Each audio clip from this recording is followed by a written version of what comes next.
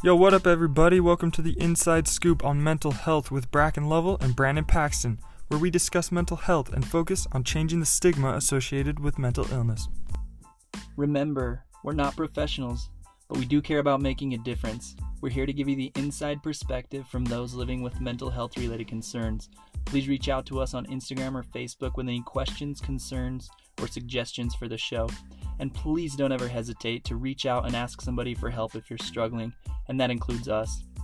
Enjoy this week's episode of the Inside Scoop on mental health. All right, welcome everybody to this week's episode. We're excited to be here and introduce today's guest, somebody who I really admire and I've looked up to for a while. A marriage and family therapist, Thurman Thomas, who is also kind of an entrepreneur and just a great person overall, a father, husband, and business owner. So I'm really excited for today's episode. Talk about yourself, Thurman. Who are you? What do you do? What's your background? Well, thanks. First of all, appreciate the opportunity to be here with you. This is fun, and hopefully we can share some things that will reach some people today. So thanks for the opportunity. Yeah, a little bit about myself. I'm a marriage and family therapist, like you said. I'm a clinical director of Ascend Counseling and Wellness. We have a few clinics in Utah. And I haven't always been a therapist, though. This is kind of a new turn in my adult life. Not super new, within the last 5 or 6 years. But before that, I was an entrepreneur. I owned several businesses. I was in marketing and advertising and real estate. And just came to a point in my life, my wife and I were sitting in the family room one night and saying, hey, we should be happier. We're making good money. We've got 4 beautiful kids, nice home, nice neighborhood. Why don't we feel more fulfilled? And we just had a good conversation that kind of just highlighted the point that we just didn't feel like we were fulfilling our purpose on the earth, truly. So we had some great conversations about purpose and about some of my talents and abilities and desires in life. And 3 weeks later, I was enrolled back in school as an old dude and finished a bachelor's degree in psychology and then went on to get a master's degree in marriage and family therapy.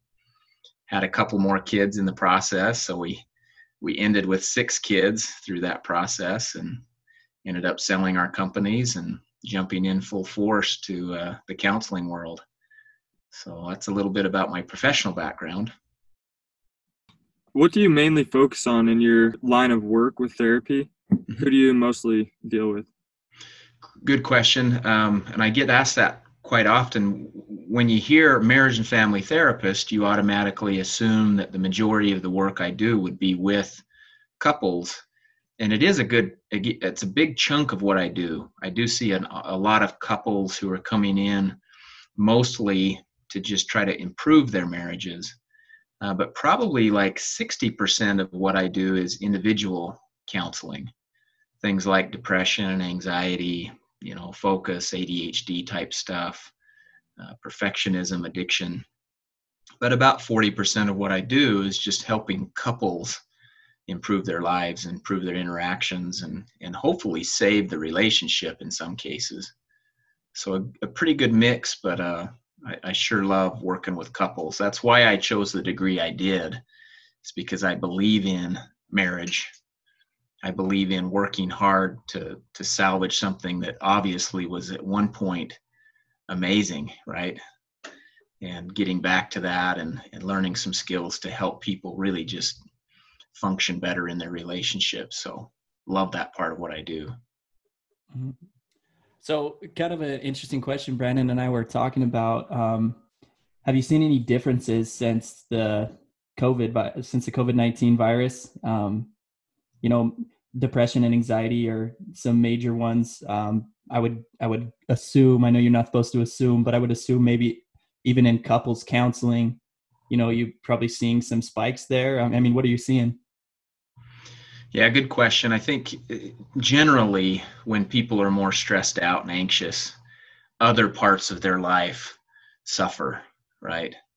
And my training as a marriage and family therapist is really in systems theory. So we look at the entire system and say, what's causing these problems in the relationship all of a sudden? You've been getting along, doing well, and now all of a sudden there's more fighting, there's more irritation, there's more hurt feelings.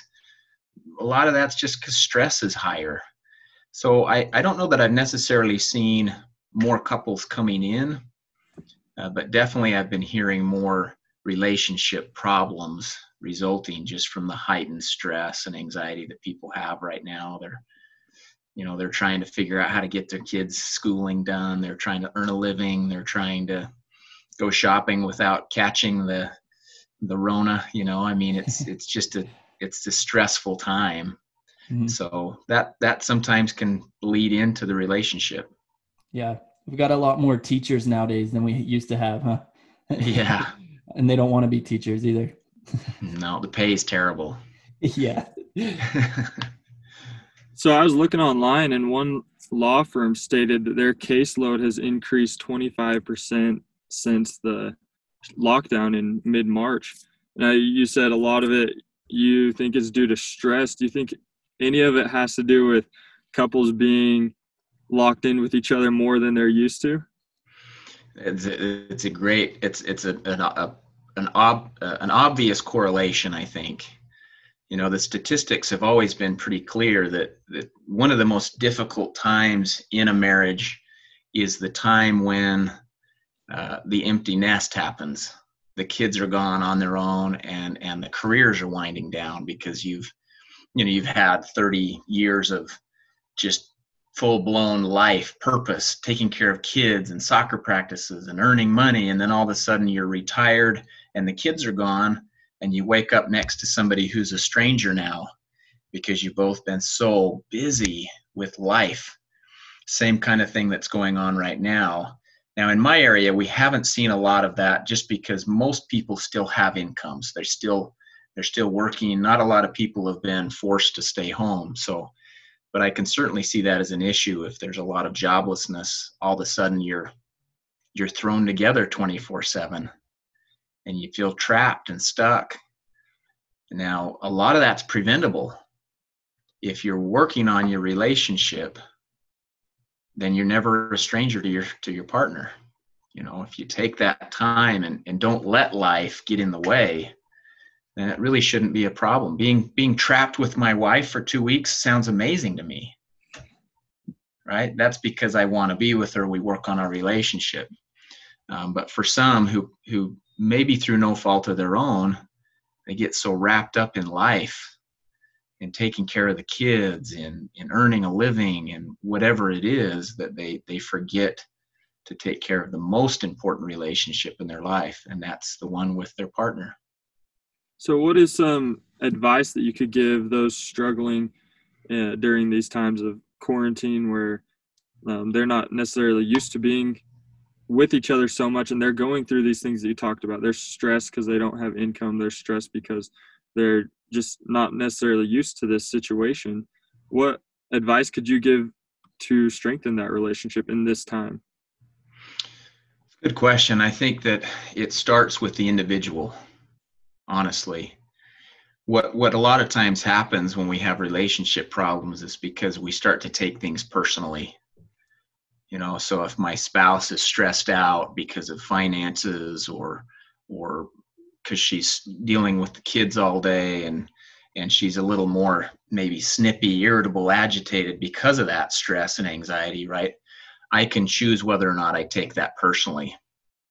So that's the first thing that I say to all couples is let's just try not to take our partner's behaviors, everything they say and do. Let's try not to take that personally, and let's instead try to find out where they're hurting, where they're struggling. So that's maybe the first set of advice. Number two is you can still have some autonomy. Give your spouse some freedom to have some time to themselves to pursue the things they need to pursue. Just because you're both home doesn't mean you have to be hip to hip the whole time.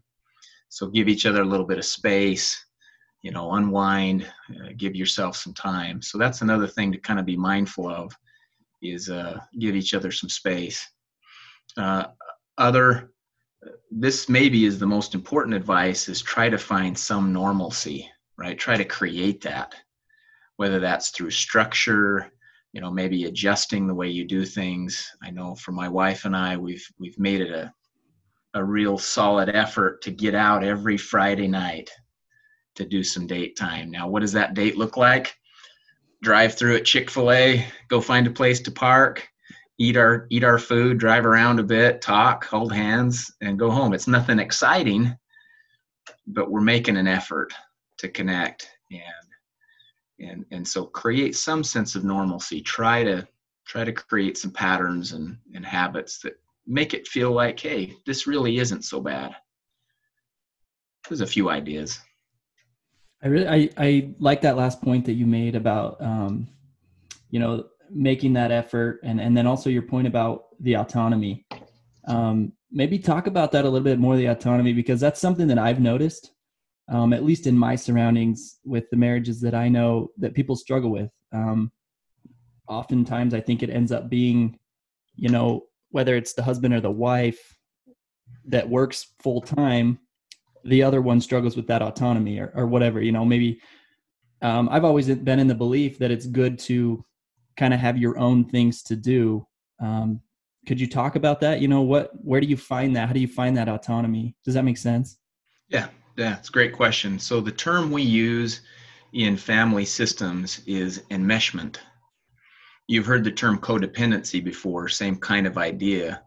When you feel like your life has to be totally wrapped up in someone else's, we call that enmeshment. You're too close emotionally, you're too close physically, and that's unhealthy, right? Because when you're totally enmeshed with another human being, then you lose yourself, and you're totally affected by what that other person does. So autonomy is a necessary component to real healthy relationships. You think about it, we're all born with a very unique set of genetic coding, right, that creates our temperament. It's who we are, things we love, things that matter to us, a certain way of seeing the world. And just because you've found somebody you want to spend your life with doesn't mean you're automatically going to start seeing things the same way as them. Look, I love steak and potatoes. My wife loves sushi. That's never going to change. I'm not going to all of a sudden start to love sushi just because I love my wife. So autonomy is normal, it's natural, and it's healthy so that we can be close but not intertwined. And we need that, right? In order to feel like we're an independent individual in a relationship, we need to pursue our own interests and hobbies. We need to pursue our own likes and have that freedom and support each other in that, right? Do I love you enough to let you go do some things that you want to do, to pursue some things you want?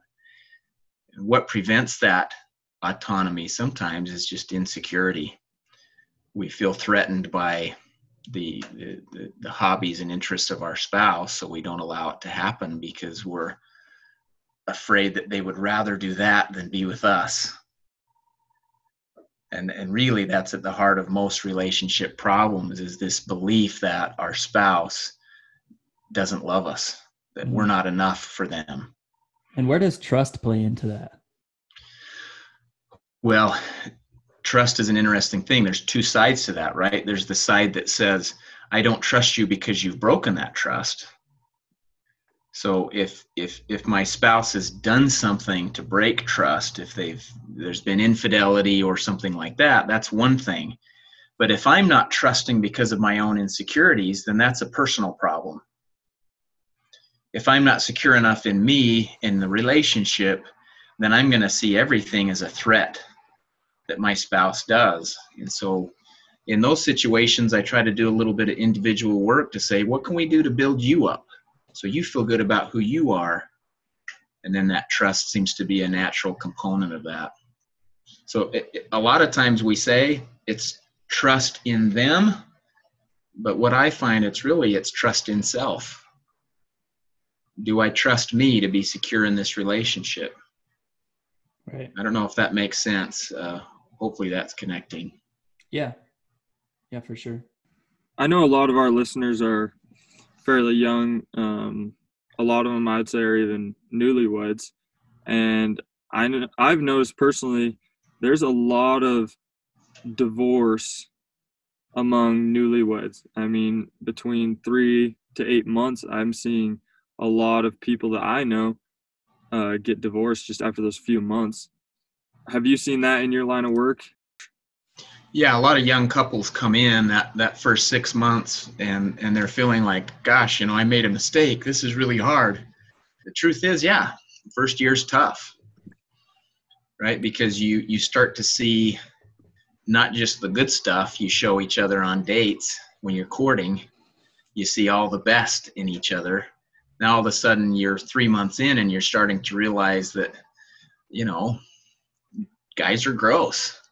And sometimes we're stinky and dirty. And sometimes women do things that it's like, whoa, I didn't expect that. That first year's hard because there's a lot of differences, a lot of conflict. I mentioned earlier the statistics of some of the toughest times of marriage can be empty nest. Really, the two most difficult or divorce-prone times in a marriage are the first year and the empty nest period. Those are the hardest parts because you're on your own. It's just the two of you. So I do see a lot of that, and honestly, I think part of it is because people have a set of unrealistic expectations about what marriage is to begin with. They're comparing it to the bliss of dating and courting and the excitement of that, and then all of a sudden you've got to pay rent and decide on where to eat out and when to have kids and how to spend the money, and it gets real and it gets difficult. And because we're not prepared for that difficulty, hits us in the face and we think, gosh, this isn't worth it. But I say to those young couples, hang on. You get through the hardest year, it gets better. And most of what I see in that first year is that we just don't know how to communicate through the conflict. We just need to learn how to talk through things instead of react. So I do see a lot of that, though. Do most couples come to you with their mind set on, hey, we're going to get a divorce? Or are they usually more open to, hey, we're having problems, we want to fix this so that it doesn't lead to divorce? Typically, I don't see both of them coming in settling on divorce. It's usually both of them want to work on it, or there's one of the two that's like, I'm done. Usually it isn't both. And that's the first hurdle we have to get across. If you're coming to couples counseling, the first decision that has to be made is, are we all in or are we all out? Because it's pretty tough to work on a marriage if they've already decided. If it's just we just wanted to come in to say we did it, the likelihood of it working out isn't that good. You've got to be motivated to do the hard and uncomfortable stuff that it takes to fix things. But usually it is one or the other. Either they both really want to work on it, save the marriage, or there's one of them that's having a hard time and feeling like divorce is the best option. I don't know if there is a right answer to this, but would you say that there's a point where it's like, okay, divorce is the right answer for you guys? And how do you tell where that point is or what that point is? Really good question. And I try to never make that decision for my clients. I can't. It's not my life. Obviously that sounds weird to even say, but I have had couples say, is this salvageable? Should we even be trying? My answer to that's always yes, unless it's unsafe. There's abuse of some kind, emotional, sexual, physical, coercion, abuse. In those cases, if there's not a real drastic and abrupt change to those behaviors, then yeah, that's when I say it's time to get you safe and get you out of this marriage. But for the most part, the only time I would say that, divorce is, other than those times, the only time I would say divorce is kind of like the right option is if you just realize that neither one of you are willing to make the changes necessary to make it a happy relationship. If you just have made the decision that I know what I need to do to make this better, but I'm not willing to do those things, well, then you've got to turn each other loose and help you go find some real happiness and joy in life. With that in mind, I can only speak for my own relationship, but I definitely agree that the first year was the hardest, the first year of marriage. And it does take a lot of work. And what I found interesting was, even marrying somebody who grew up in the same town as me, you're throwing two completely different backgrounds together. And that's tough. Even though you think they're the same, even though you know them forever, it's tough. So, with that in mind, what kind of advice would you give for those who are dating or courting that are thinking about marriage? How can they transition into marriage better? Yeah. So earlier I talked a little bit about expectations, and I think that's the first place to start. There's some really good research out there by the Gottman Institute that was started about 40 years ago. The Gottmans had a desire to find out what really makes relationships work, and maybe what leads to demise, what leads to disillusion or divorce. And over the last 40 years, they've studied about 4,000 couples. And when they started, there was an assumption or a hypothesis that relationships that tend to fail because there's more conflict in those relationships. It's important that we define what conflict is. Conflict in this context is a difference of opinion, a reason to disagree. That's what conflict really means. And so they thought when they started, hey, probably going to be more conflict or reasons to disagree, differences in the relationships that don't do well. But they found pretty soon that statistically speaking, that's not the case.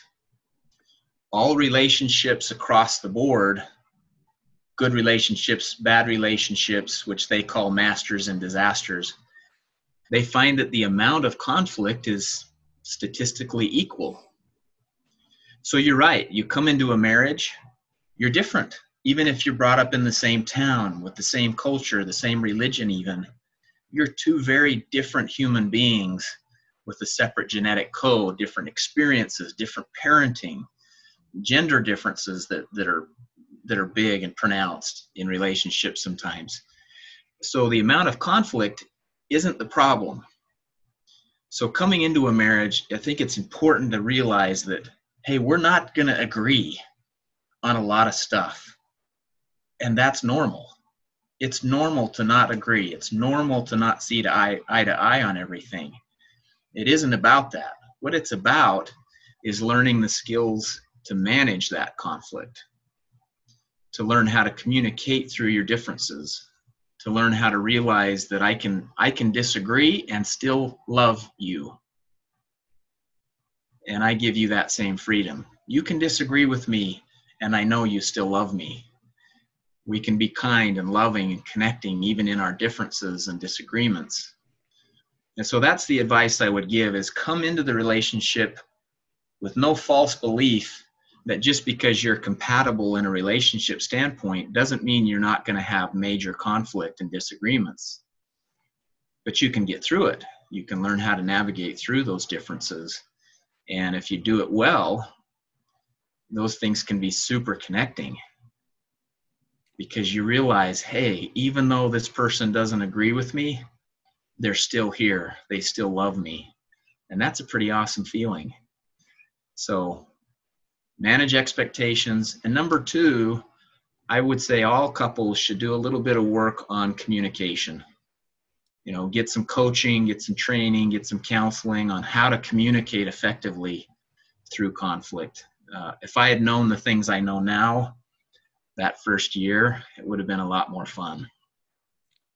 Right, 100%. Communication is so important. Absolutely. What kind of a role does children play in a relationship? So, I mean, you're talking about that first year in a marriage is extremely hard. Typically, I mean, not always, but typically there's not kids involved in that first time of marriage.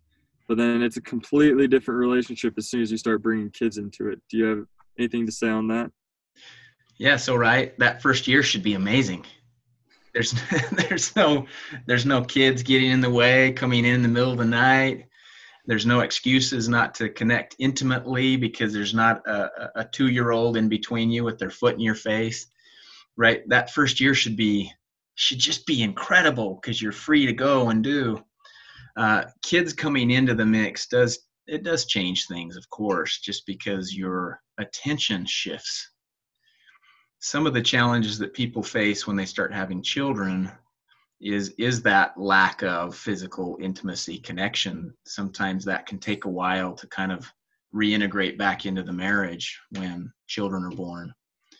You're exhausted, right? Because you're not sleeping well at night. You're getting up, changing diapers, making bottles, comforting a bad dream. So you're exhausted. Another thing that can happen with kids coming in is one of the spouses, whoever it is that's primarily taking care of the kids, sometimes that takes a lot of their time and attention, and so the other spouse can feel like I'm not a priority anymore. It's all about the kids. So there's no time for me. There's no interest in me. But at the same time, if you both make an effort to be totally involved in those kids' lives, there's just not many things in life that are more beautiful and rewarding than raising children together, than seeing them grow and develop. And if you can do that as a team, support each other in those efforts, that's really important. At the same time, one of the problems I see that happens often when kids come into the mix is, I mentioned this earlier, is we forget about the relationship. We're so caught up in raising the kids that we forget that we have to work on the first relationship, and that was the one with our spouse. And that can cause some resentment, right? At some point, it's like, hey, there's no time for me anymore. It's all about the kids. And maybe the husband starts to resent the kids a little because the wife, quote unquote, loves them more, meaning they spend more time with mom than with dad. They're getting in the way at night with connecting physically.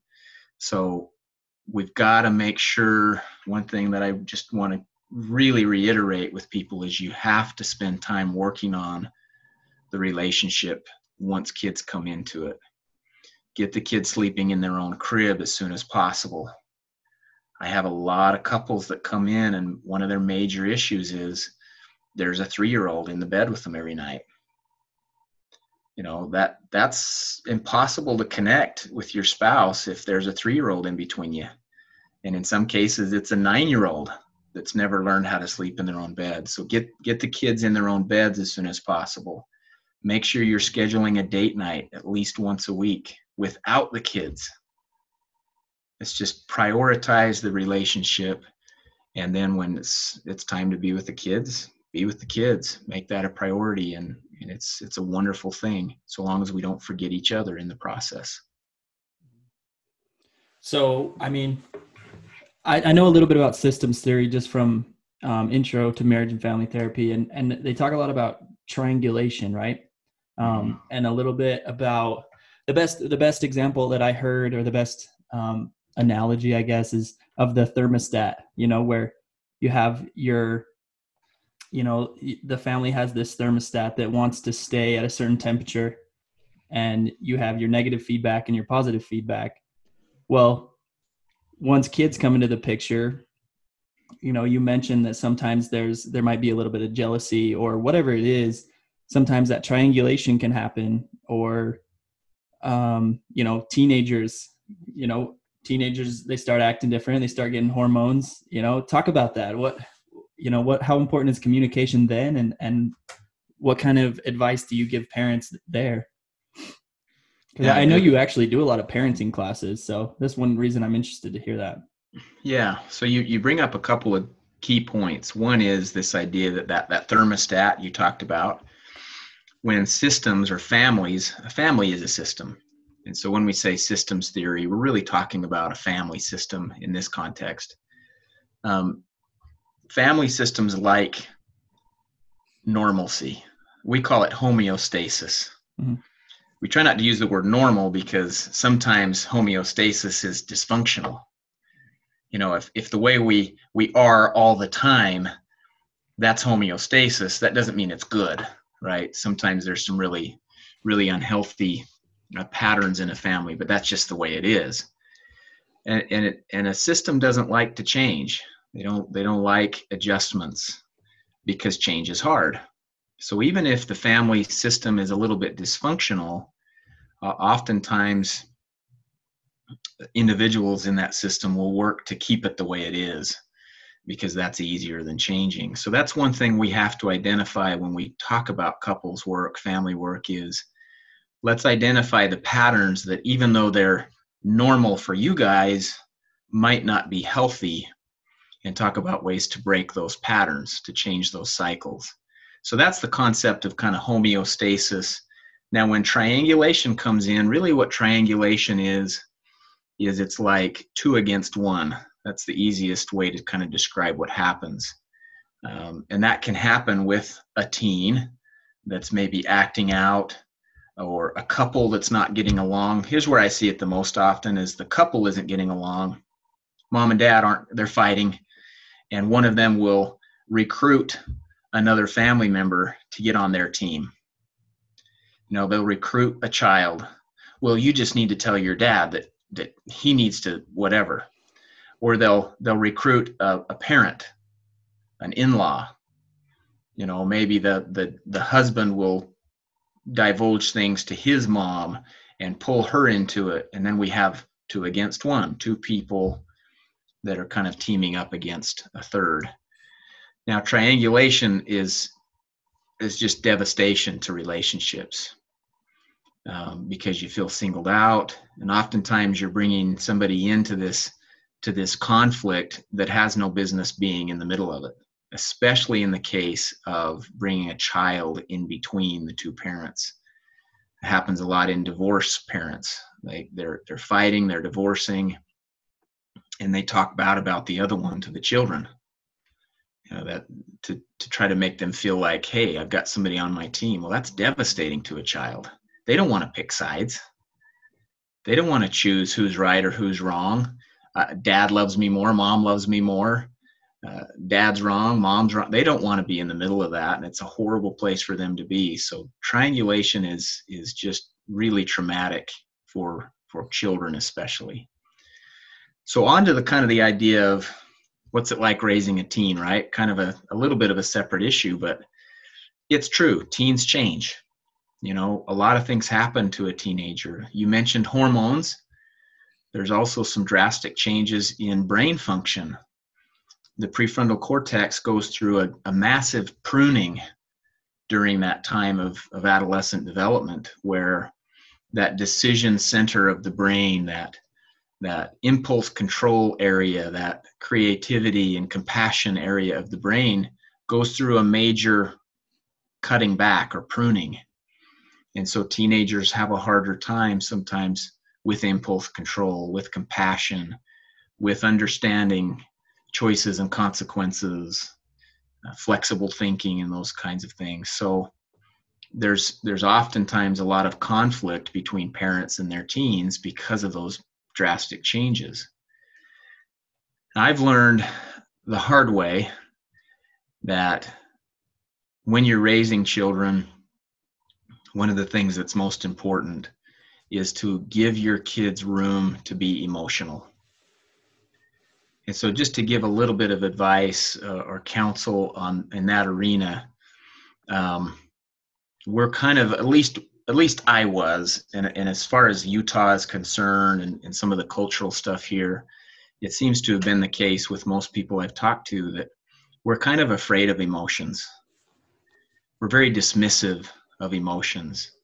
I mean, you just picture maybe a 5-year-old little girl coming into dad and crying about her older brother taking her Barbie and throwing it, and the little girl's crying and sad. What do you imagine the dad's going to say? First thing, stop crying. And that's true for boys and girls. Parents tend to be really, really uncomfortable with the emotions. And so we try to dismiss them. Calm down, relax. It's not that big a deal. You shouldn't be crying about this. And we tell the kids, knock off the emotion, dismiss that emotion. That's a real problem, right? Because what do you feel like when somebody dismisses your emotion? You feel weak, and you feel crazy. I shouldn't be sad. Well, so what does that mean if I am? Does that mean I'm broken? Does that mean I'm crazy? Does that mean something's wrong with me because I'm crying about this Barbie that my brother took? So one of the things that I've had to learn the hard way is get comfortable with emotions, with difficult emotions. Let your kids feel. Now, what 5-year-old wouldn't be sad about losing her Barbie? It's important. If somebody took your car, you'd be sad. Losing things is hard. So try to get comfortable with your kids expressing those emotions, and instead of dismissing the emotions, acknowledge the emotion, help your child identify what they're feeling. Are you angry? Are you sad? Are you afraid? Tell me about it. Validate it. I can see why you're sad. It hurts to lose things. When somebody takes our stuff, that's hard.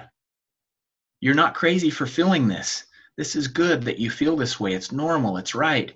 And you have every right to feel emotion. So that's been a life-changing thing for me and my children, especially as they get a little bit older, so that they feel safe coming to mom and dad and saying, hey, I'm having some difficulty here. I'm struggling. I'm sad. I'm angry. I'm afraid about something. If we dismiss those emotions from the time they're little, they won't come to us when they're teens. It won't feel safe to them. They'll feel like they're getting lectured. They'll feel like we're just trying to fix it. Well, the true fix is letting them process those emotions and learning from them.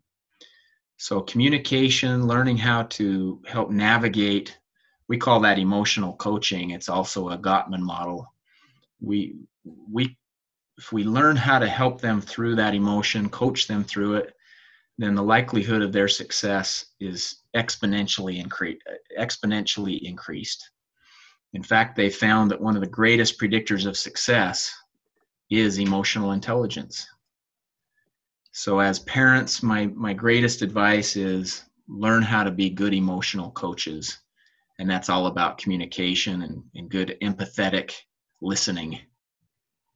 So emotions are a huge part of any relationship. You focused on emotions between you and your children, but how about emotions between you and your partner? I mean, when you get in an argument, there's always two sides to that argument, but it's hard to see the other person's point of view a lot of the times, and it's easy to build up that anger and get frustrated with the other person that you're arguing with, because they don't see your point of view, but you're also not taking the time to see their point of view. How do emotions play into a relationship between your partner and between arguments? Good question, right? We've talked about the fact that we both come into the relationship with differences, a unique world perspective, so to speak, a paradigm. The way we view the world is different.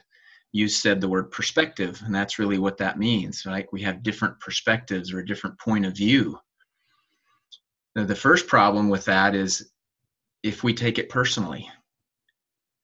If I can't allow my spouse to see things the way she wants to see them, without taking that personally, I'm going to have major issues, right? We have to allow our partners the freedom to see things the way they see them. One of the ways I illustrate that in my sessions is I'll have both parties look at a picture on the wall. I'll have them just look at this painting above my desk. I'll give them 30 seconds and I'll say, I want you to look at this picture and think about how you feel, what you see, what stands out to you as you look at this picture. And then after 30 seconds or so, I say, okay, tell me what you see. And the husband will describe what he sees. Well, I see 14 trees. It looks like it's fall.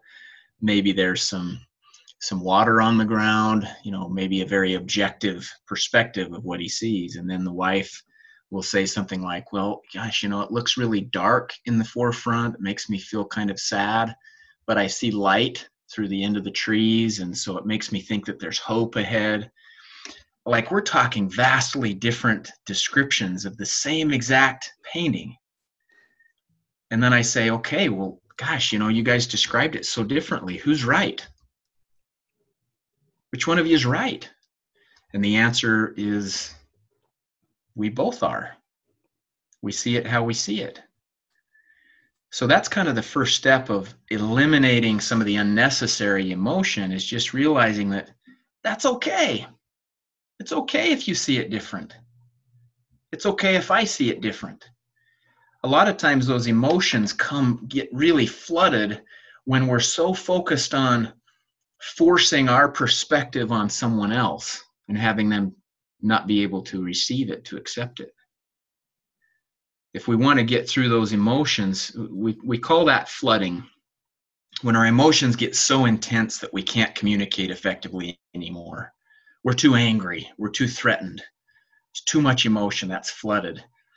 If we're not worried about enforcing our perspective on the other person, those emotions typically don't get out of hand. So it isn't about saying, you have to see it the way I see it. It's about, help me understand why you see it the way you do. And that's connecting, right? Communication is much more about seeking understanding than it is about trying to force understanding on someone else. Help me understand why you see it that way, because maybe that's the clue we need to really resolve this. Synergy is a big part of making a relationship work, and if we can, instead of trying to get them to think the way we do, we say, how do we both think, and how can we create unity and harmony in that, in our differences, in our conflict? When we're trying to win, the emotions get out of hand. When we're trying to understand, the emotions are regulated and peace comes into the relationship. I hope that makes sense, that you hear the difference there between winning and understanding is just vast. Yeah. And earlier you mentioned that typically an obvious reason for divorce, or a good point for a divorce in a relationship, is when there's abuse, whether it's emotionally, physically, any sort of abuse. A lot of the time the answer is to get out of that situation. But I know that in times it's really hard for that person that is being abused to seek help, to get out of that relationship. A lot of it has to do with them being scared. So what can you say to that point, to those maybe that are listening that are going through an abusive relationship or have just come out of an abusive relationship? Well, the first thing is it is very scary to get help, because maybe they don't feel like they can do any better. Maybe they feel like maybe they deserve the abuse. So that sense of self needs to be helped. But I would say start with looking around your community to see what resources are available. Most communities have really good resources in place to help people who are in an abusive relationship. Facilities, centers, nonprofit organizations that can really help take somebody out of an abusive situation and make sure they're safe and taken care of. So I would say start there, is just kind of see what resources are out there. And if you can catch it early on, the better, right? If you start to see signs of that abuse creeping into the relationship, maybe they're getting a little more physical than you're comfortable with, maybe they're using too much criticism, name calling, Maybe they're using sex or intimacy as a way to coerce or punish or threaten. These are signs that it's time to start reaching out maybe for some help. And so reach out to a counselor, reach out to some of these local resources that are available. Don't buy into the lie that they'll all of a sudden get better. Don't hang on to that. If they get better, great, but you don't need to suffer through it. Don't tell yourself this lie that, well, they can change. Well, of course they can, but will they? And in the meantime, get yourself safe and taken care of. It just takes a lot of courage, and I would say sit down, gather your resources, see what's available, who in your family system or your friend system or your church system can you lean on for some help and support. And really it just takes reaching out to that first person to get help. And that's what I recommend.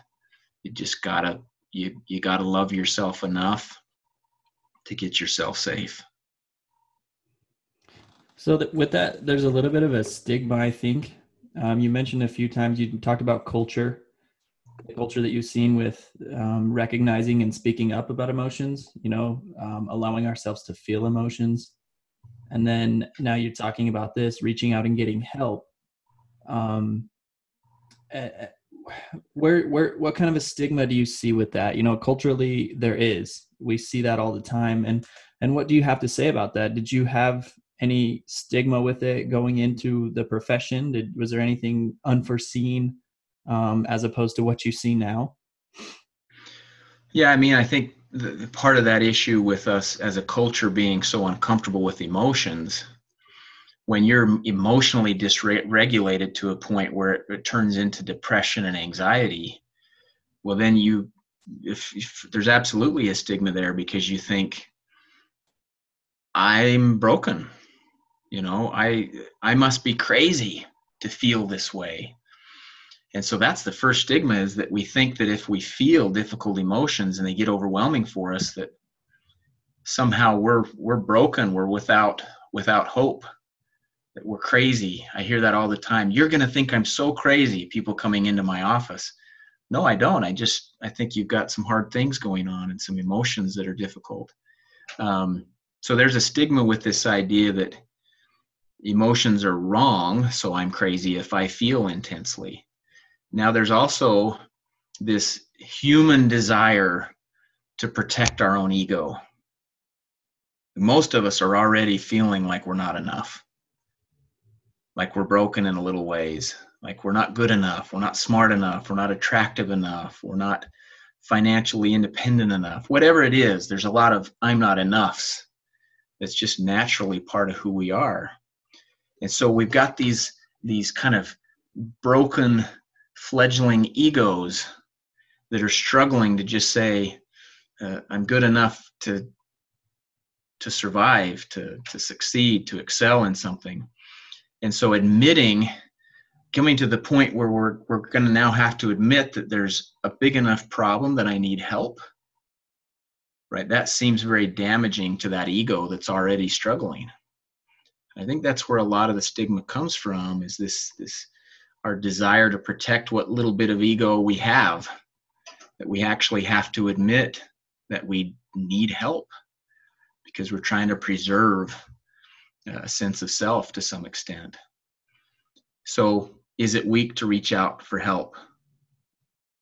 No, it's empowering.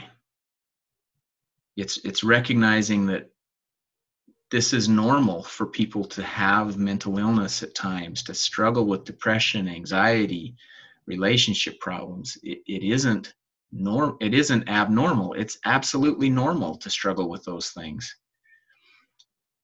It's hard to reach out for help because, quite frankly, as a kid, when we tried to do that with our parents, we usually got a lecture.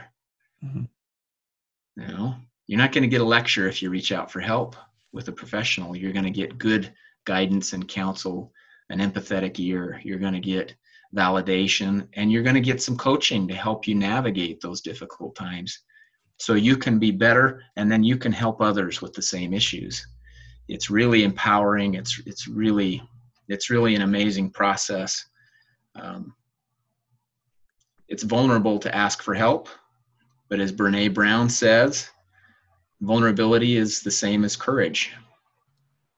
So be courageous. Love yourself enough to improve, to get help, to get through it.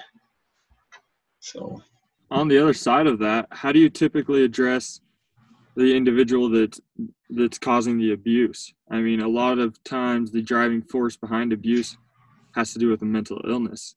And I mean, you could even go up to that individual, speak with them, and they truly love their partner, but they can't necessarily control their actions due to this mental illness.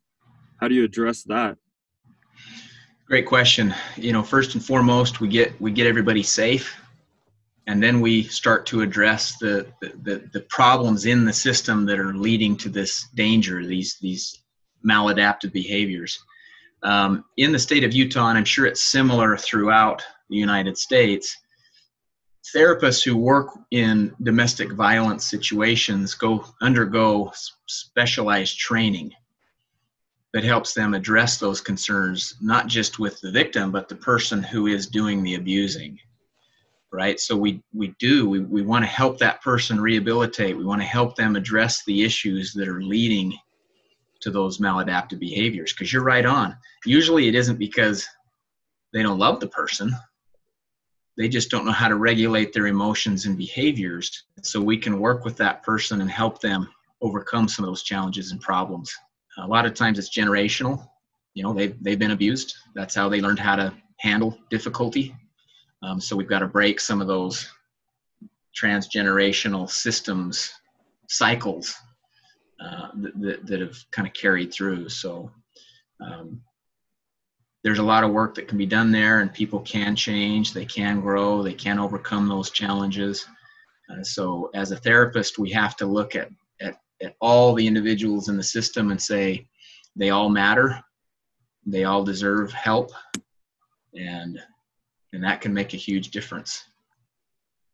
You said that it's oftentimes intergenerational. How often is addiction part of that, substance abuse? Well, it's almost a guarantee. One of the tools we use, you may have heard of this before, is called a genogram.